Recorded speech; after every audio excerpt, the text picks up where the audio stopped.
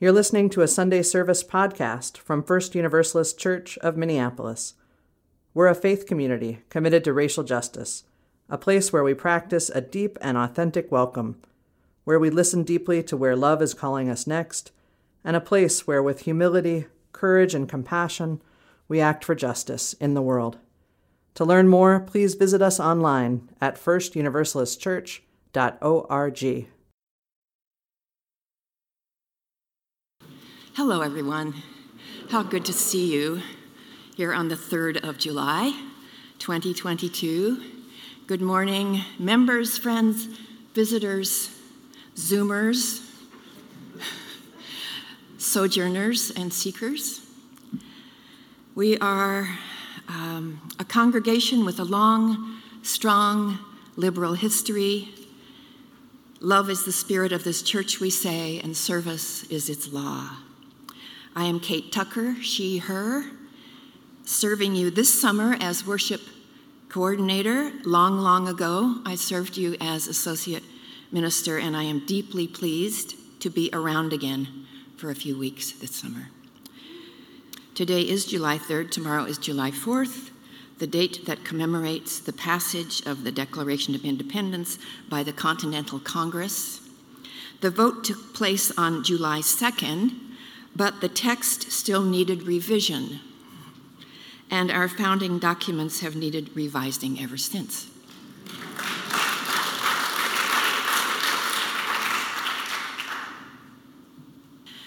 And next Sunday, July 10, following the service in the tent, we have a congregational plant-based lunch, thanks to the Food Solutions crew of the Environmental Justice Team.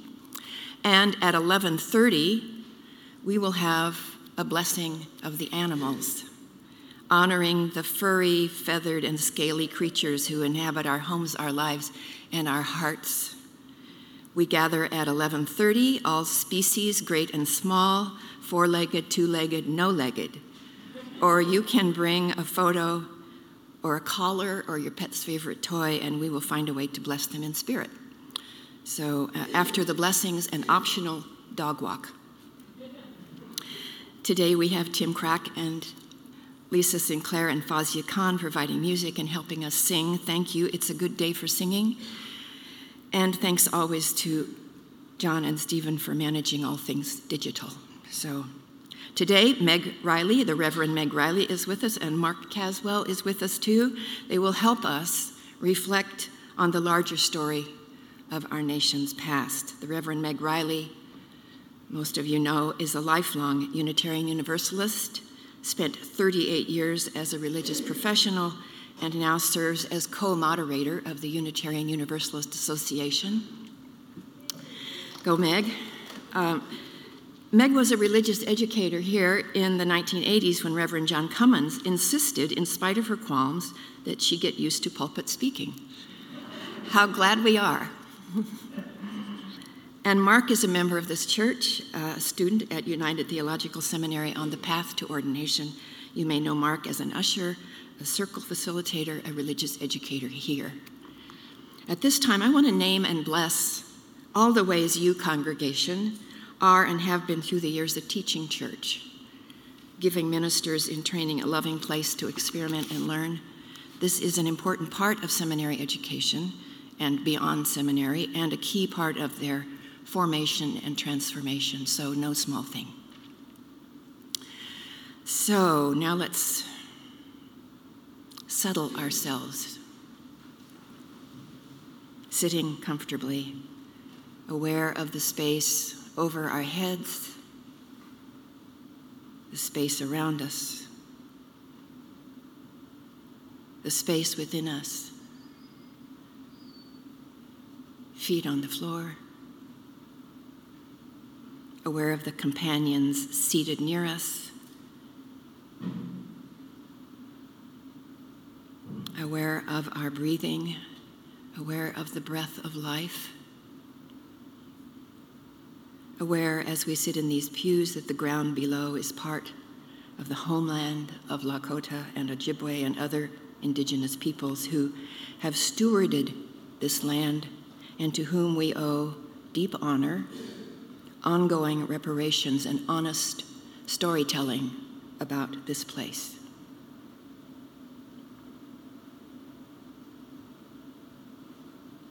Just take another moment of quiet.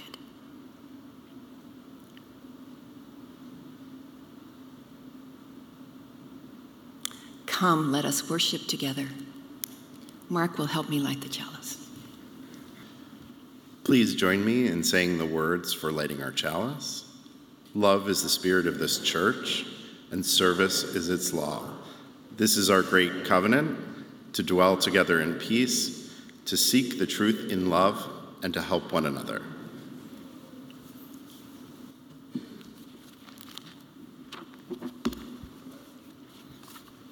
Hello, friends. Thank you so much for letting me share a story with you today.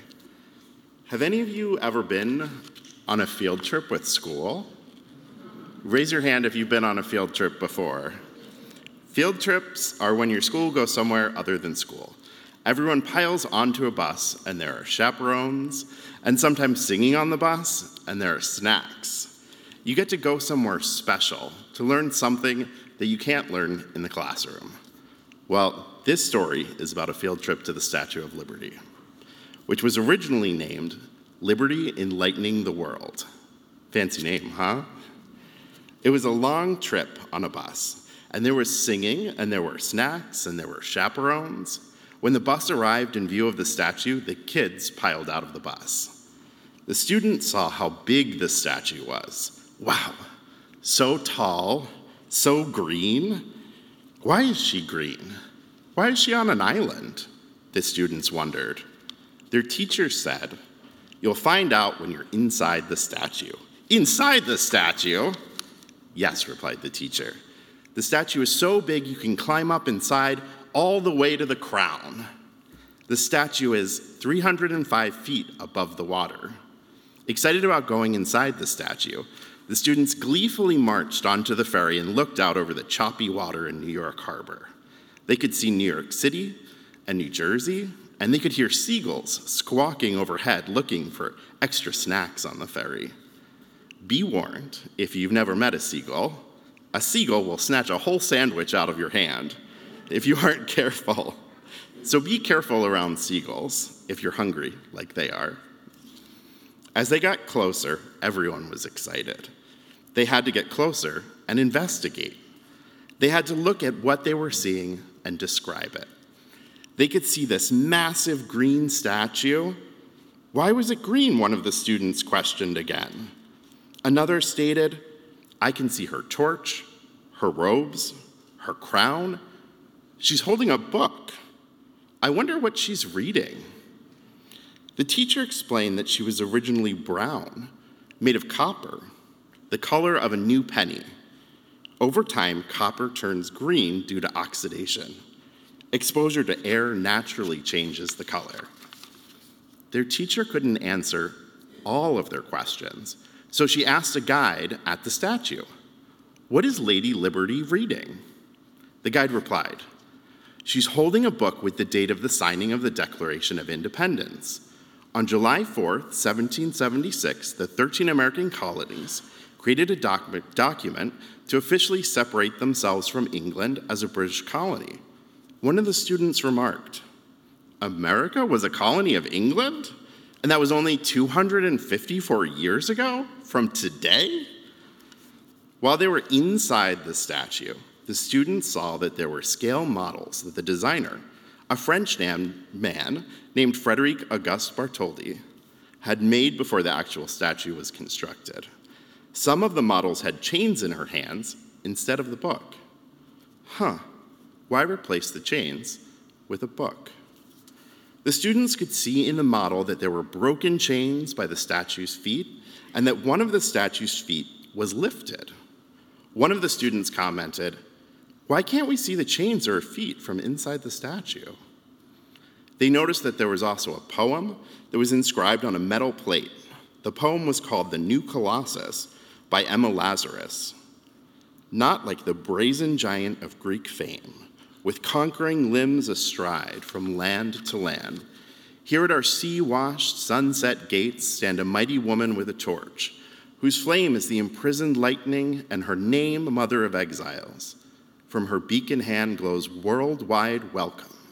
Her mild eyes command the air-bridged harbor that twin cities frame. Keep ancient lands your storied pomp, cries she. With lips, give me your tired, your poor, your huddled masses yearning to breathe free, thy wretched refuse of thy teeming shore. Send these, the homeless, the tempest-tossed to me. I lift my lamp beside the golden door. Some parts of that poem seemed very familiar to some of the students. One of the students wondered out loud, this poem seems like it's about immigrants. Wasn't this statue built to celebrate 100 years of independence from England? Why was this statue built? I'm confused.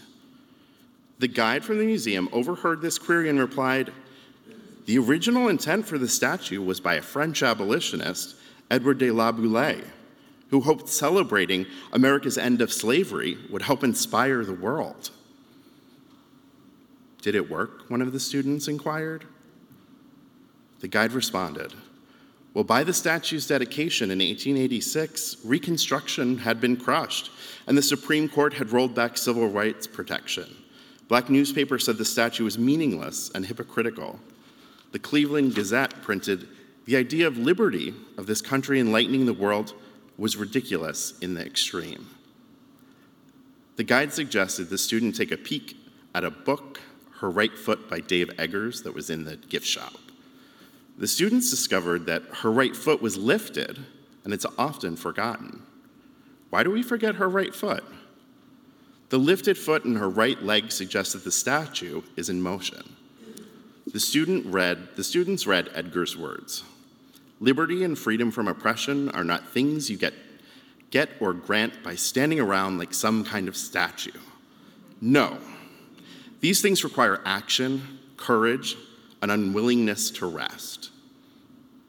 On their way home from the field trip, one of the students kept wondering how the message of the statue turned from being about abolition to immigration. The student pondered on the ferry, past the seagulls, back on the bus. The whole ride home they thought about it. When they arrived home after the long trip, they asked, I've heard so many stories about the Statue of Liberty today. Which one do you think is true?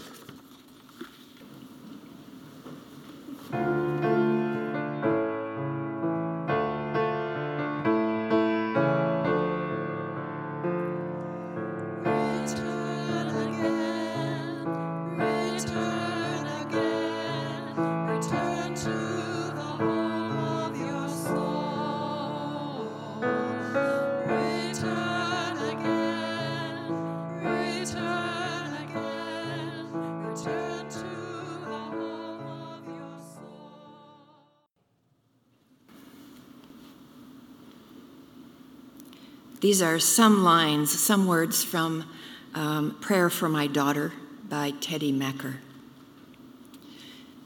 It seems we have made pain some kind of mistake, like having it is somehow wrong.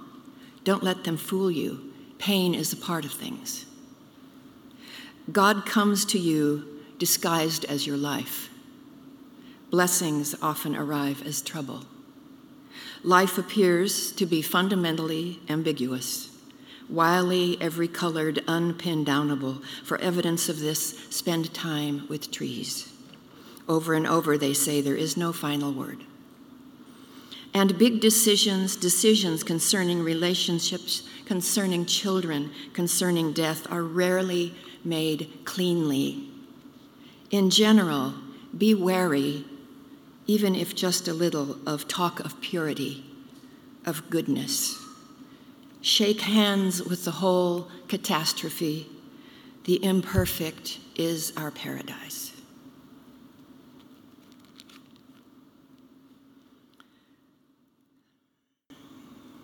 So, when things seem to be a mess, even a complex, beautiful mess, it's hard up here to know which part of the mess to address. The news lately can give a person whiplash, swinging as it does between hopeful and hellish. Fortunately, being together can help us hold the whole mess, and focus the feelings. And something that's helping me lately is reading The Quaking of America by Resmaa Menakem, who wrote My Grandmother's Hands. The Quaking of America, an embodied guide to navigating our nation's upheaval and racial reckoning. 50 short chapters with exercises to help settle and prepare bodies of color and white bodies, and with careful attention to both, for the reckonings we are in and the reckonings ahead. As I read through it this first time, I feel in my body that this is the work. This is the work. And I will want to go back to the start and really work the book, maybe a chapter a week for a year, 50 chapters, 2 weeks off.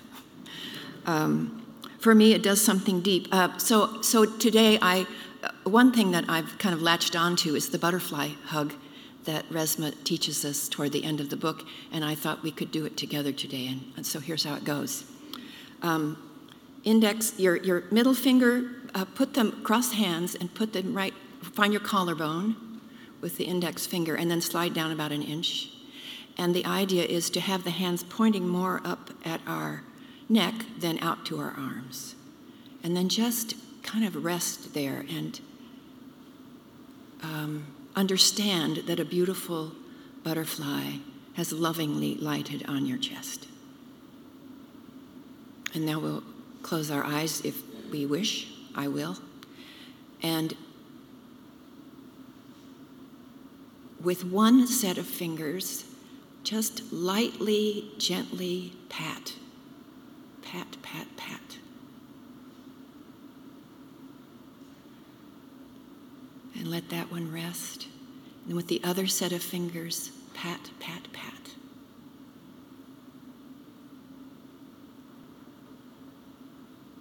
And then alternate again and just continue. Alternating. Right and left.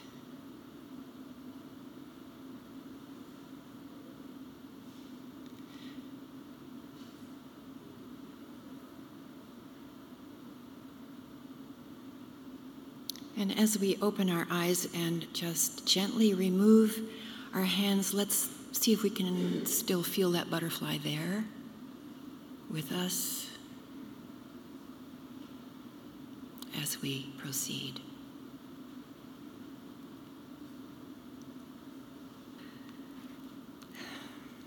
As we enter these moments of prayer and meditation, notice who shows up for you. Those who struggle in mind or body, those whose worlds have been assaulted by violence or by neglect, those affected by the shredding of basic human rights, those trying to cross our border at such risk with only harrowing options, those reverberating from harmful SCOTUS rulings. May we seek and find ways to be helpers, as Mr. Rogers suggested. Helpers, strikers, allies, voters, marchers, whatever it takes.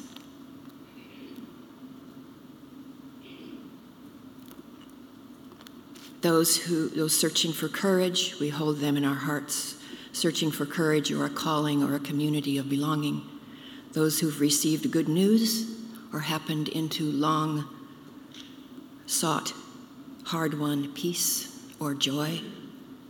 We pray for this living world, the furry and feathered and finny and leafy beings we love and need, and who need us to pay attention. And we pray for ourselves that in whatever ways we are lost, that we can be and will be found. And you may wish to name those you pray for aloud or softly or in silence at this time.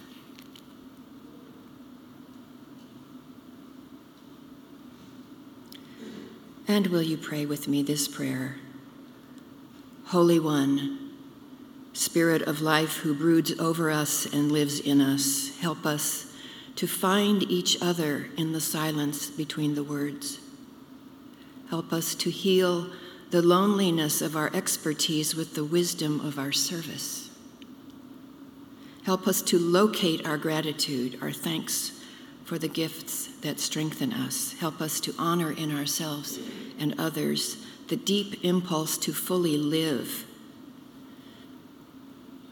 Beloved Spirit, challenge our despair, direct our courage, draw us toward one another as we offer ourselves to the project of loving and renewing this world.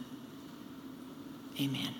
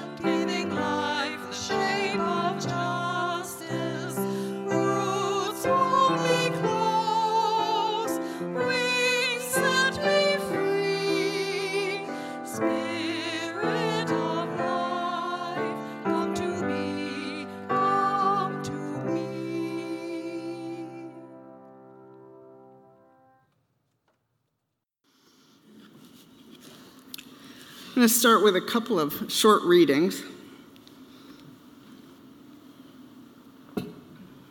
The first is from Clint Smith, How the Word is Passed, a book I totally recommend to you. What would it take, what does it take, for you to confront a false history, even if it means shattering the stories you've been told throughout your life? Even if it means having to fundamentally re-examine who you are and who your family has been. Just because something is difficult to accept doesn't mean you should refuse to accept it. Just because someone tells you a story doesn't make that story true.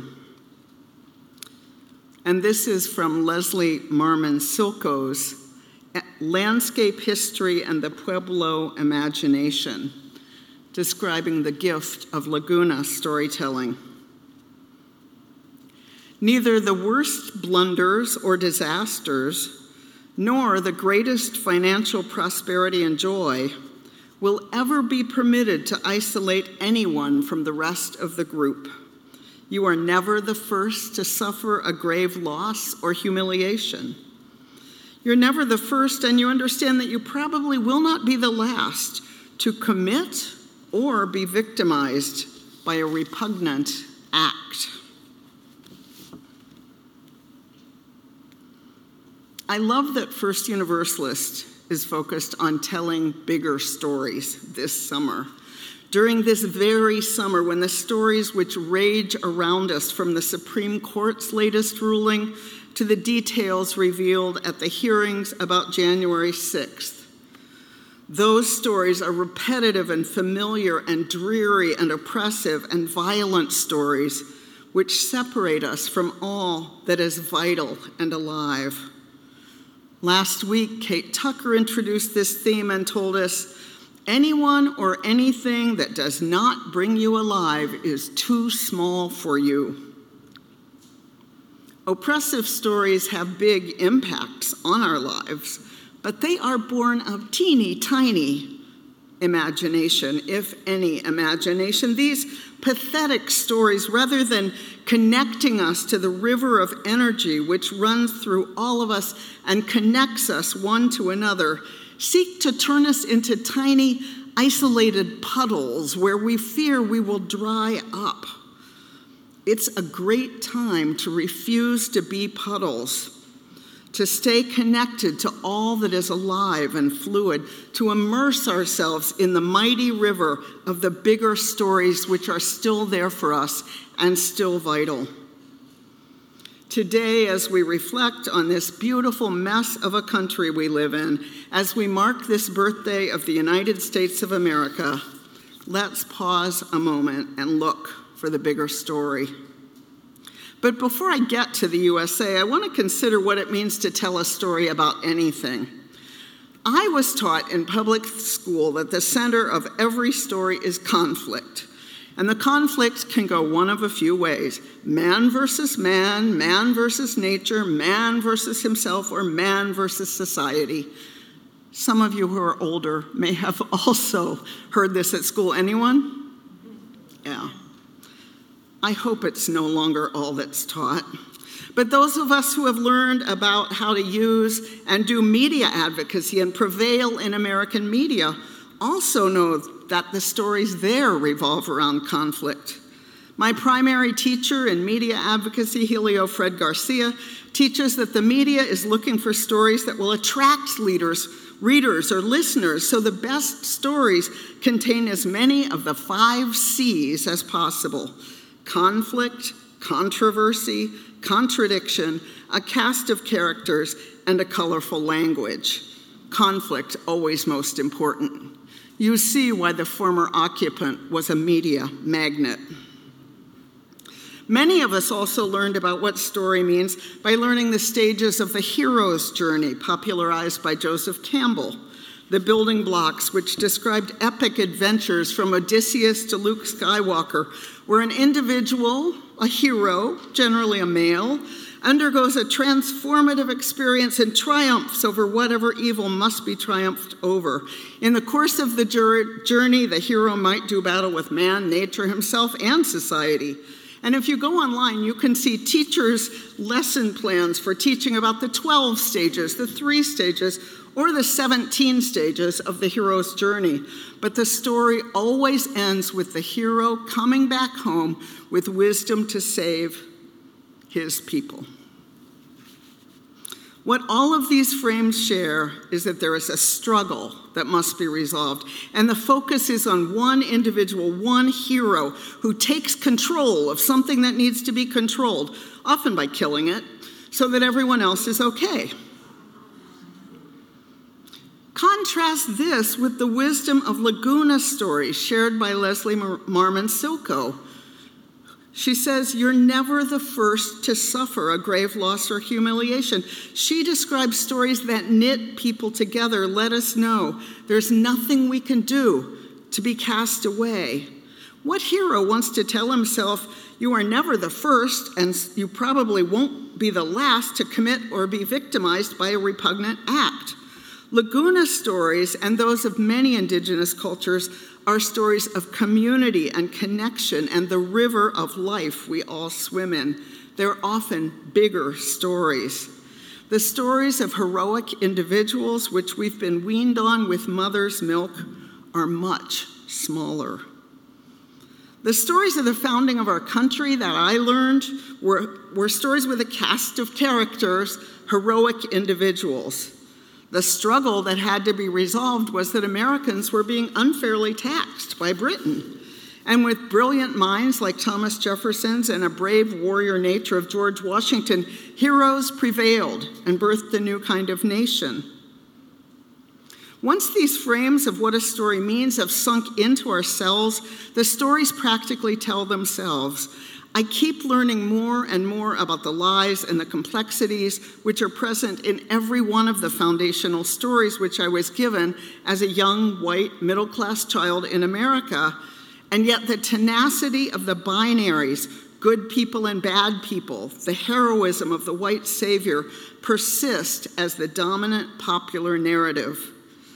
This good, bad, hero, villain, man versus everything binary frame is killing us, it's killing the planet, and it's particularly effective at hurting groups that are powerless to defend themselves when stories cast them as the villain. Those of us trying to counter those narratives, especially in capitalist media, often reverse the frame of who's the villain and who's the hero and tell precisely the same kind of story in order to get any attention at all. And don't get me wrong, I love stories of alternative heroes. When I was down south last spring, I learned about Robert Smalls. Have you ever heard of Robert Smalls? Anyone? An enslaved man who stole a Confederate ship and delivered it to the Union, passing so many Union cannons to do it. Why isn't every kid in 2nd grade taught about Robert Smalls? but stories that simply make you applaud the courage of others from a comfortable distance. Wow, I could never do that. Have limited success of getting us out of our puddle consciousness. One of the gifts of Unitarian Universalism is our willingness to live with ambiguity and uncertainty, to hold multiple truths and perspectives. And I believe that complex stories are vitally needed in this world. Stories like the one Kate told last week about sharks. And we need stories that teach us about the kind of courage that can only be born collectively, about community so strong that, in the words of Leslie Marmon Soko, neither the worst blunders or disasters nor the greatest financial prosperity and joy will ever be permitted to isolate anyone from the rest of the group. This is the wisdom of how collective movements like Black Lives Matter have organized, refusing to rally behind one identified leader, but rather insisting always on the wisdom of the group. These are new stories we need to stumble with as we learn to tell them. We need stories that bind us to one another rather than setting us apart to compete. And we need stories to heal our loneliness. For many white Americans, part of the loneliness that we suffer is separation from our ancestors, except in very two-dimensional ways. In order to be able to truly draw up strength through our roots, we need to be able to connect fully with those we come from.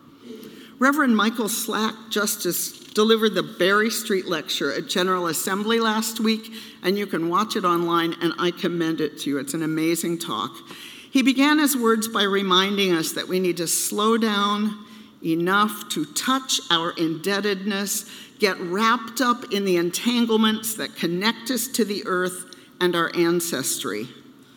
A Black man, he then traced his lineage proudly back to his great-grandparents, whom he named.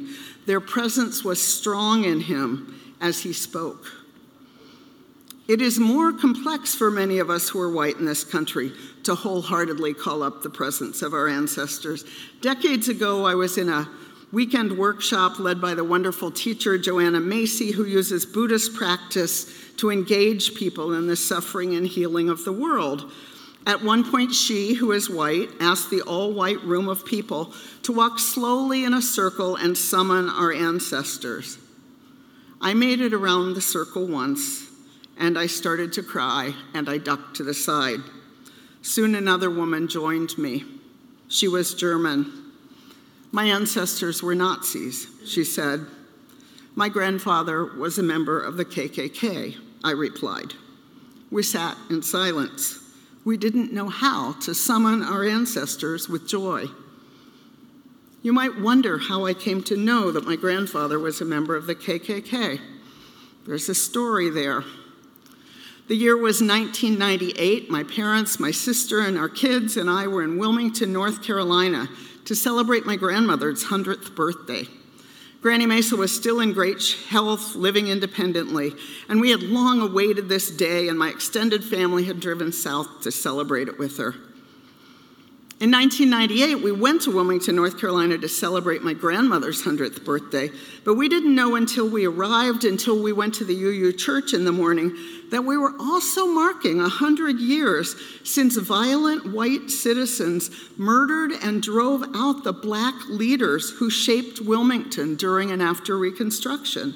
At church, we learned that the people of Wilmington elected a very progressive, racially mixed, forward-looking government after the Civil War, and that the Black middle class was growing and thriving as it was in other places like Tulsa, that there was a Black newspaper, and that then a violent band of whites took over the city and replaced the democratically elected people with their own militia leaders, that the federal government refused to intervene, and that people in militias remained in power where their descendants are still naming the streets after those families. Does that sound like a familiar story? A racist, violent coup to overturn a democratically elected government? I told you that stories of oppression lack imagination. Anyway, Anyway, that night, my mother and my sister and I went down to the riverfront to witness the anniversary of this violence and to commit ourselves to healing. And then we went back to Granny Maisels and told her about what we had learned. My grandmother got very quiet. She turned to my mother. "Your father was there," she said. "He was 16. He worked at the train station." Her words pierced me, stopped my breath, but I remained silent. I had asked too many questions over the years. Her harsh looks and clamped mouth had told me the wrong questions. For once, I had the sense to keep my mouth shut and let my mother handle it. My mother adored her father. My mother's questions would not seem hostile, as mine would. I had never known him. And now my grandmother was telling us that her husband-to-be, my mother's father, my grandfather, was part of a violent white mob. I was silent, but it appeared that my mother had thought about this before. "Mom," she asked, "was Daddy a member of the KKK?" "Why, yes, he was," my grandmother replied. My mother had cancer even then, and she died not long after, and I had a young child. Yet, a quarter of a century later, I am so angry that I did not pursue that conversation with her. What had she seen that made her ask that question? How had she become the militant civil rights activist I knew all my life if her much-beloved father was part of the KKK? What did she do with her love for him, knowing he was doing things she hated? As I've had time to process, to dig into family history, I've tried to talk to my siblings and cousins about our grandfather. Their reactions have been mixed, as you might guess. A lot of silence, defensiveness, protectiveness, white fragility. One generation down has been interested, have thought it's important. It's not incidental that 2 of them are BIPOC and 2 of them are Canadian. But imagine what a fluke it is that I learned this so late in my grandmother's life. We happened to be in Wilmington. We happened to go to church. We happened to talk to her about it. Imagine what a difference it would make if every school child learned about that racist coup in Wilmington 124 years ago and talked about how to ensure that such a thing could never happen again. Imagine if someone decided that that story mattered, that accountability for those actions was necessary to knit a community back together, that reparations needed to happen. I am grateful to be part of a faith community that knows we are strong enough to face hard truths, that values more complete stories where we can be imperfect and have imperfect ancestors and still belong, where we can honor our ancestors enough to know them in their entirety and try to right their wrongs. I am grateful to be part of a congregation which just voted to endorse the 8th principle, to accountably dismantle racism as part of our journey towards spiritual wholeness.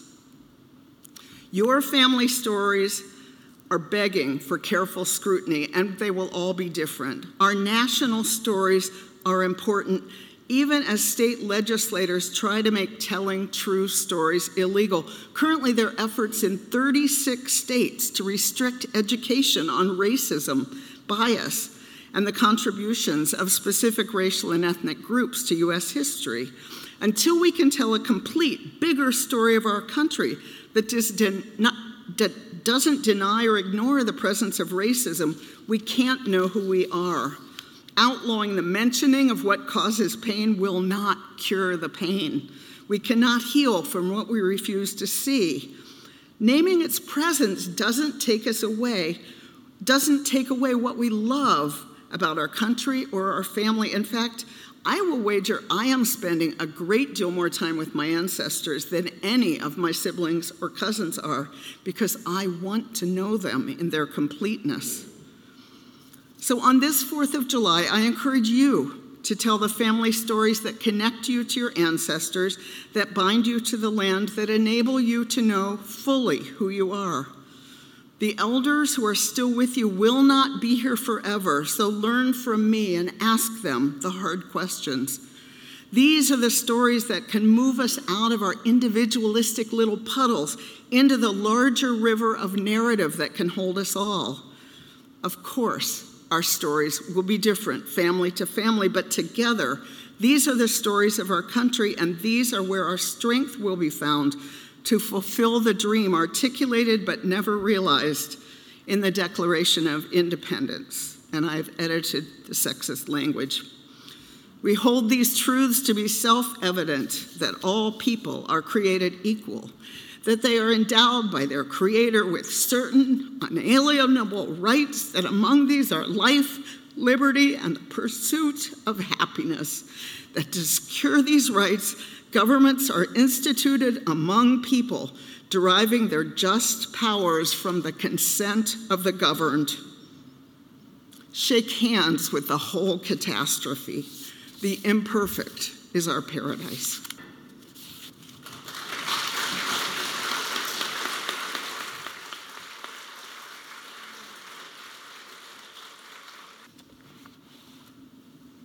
Meg, we thank you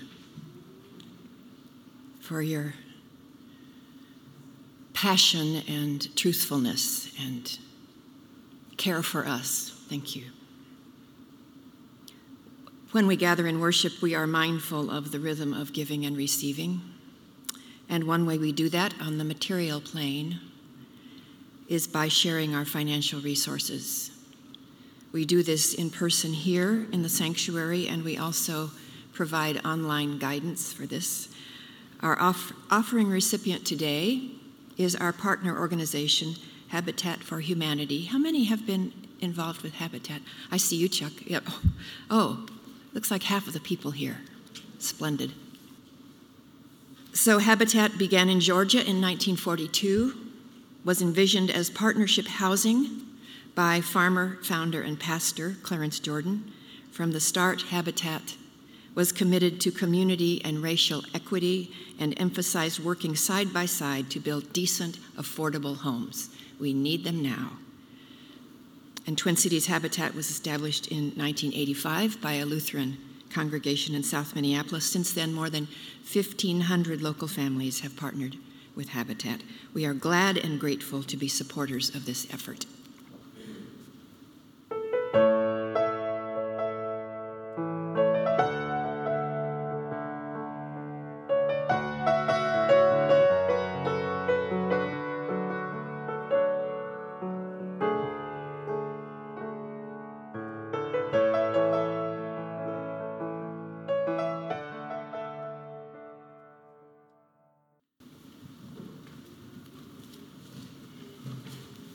As we leave the sanctuary today, we go remembering how big the story is,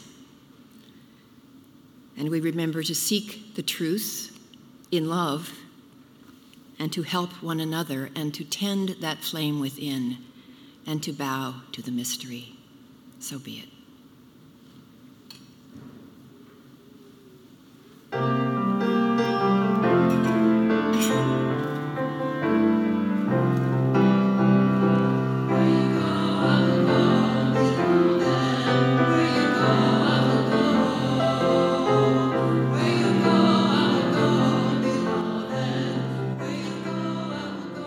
Thanks for listening. If you enjoyed this podcast, please consider supporting our ministry. Text First Univ, that's FIRST UNIV, to 73256 to make your gift. If you are able to join us in person for Sunday worship, we'd love to see you in church. To learn more, visit us online at firstuniversalistchurch.org.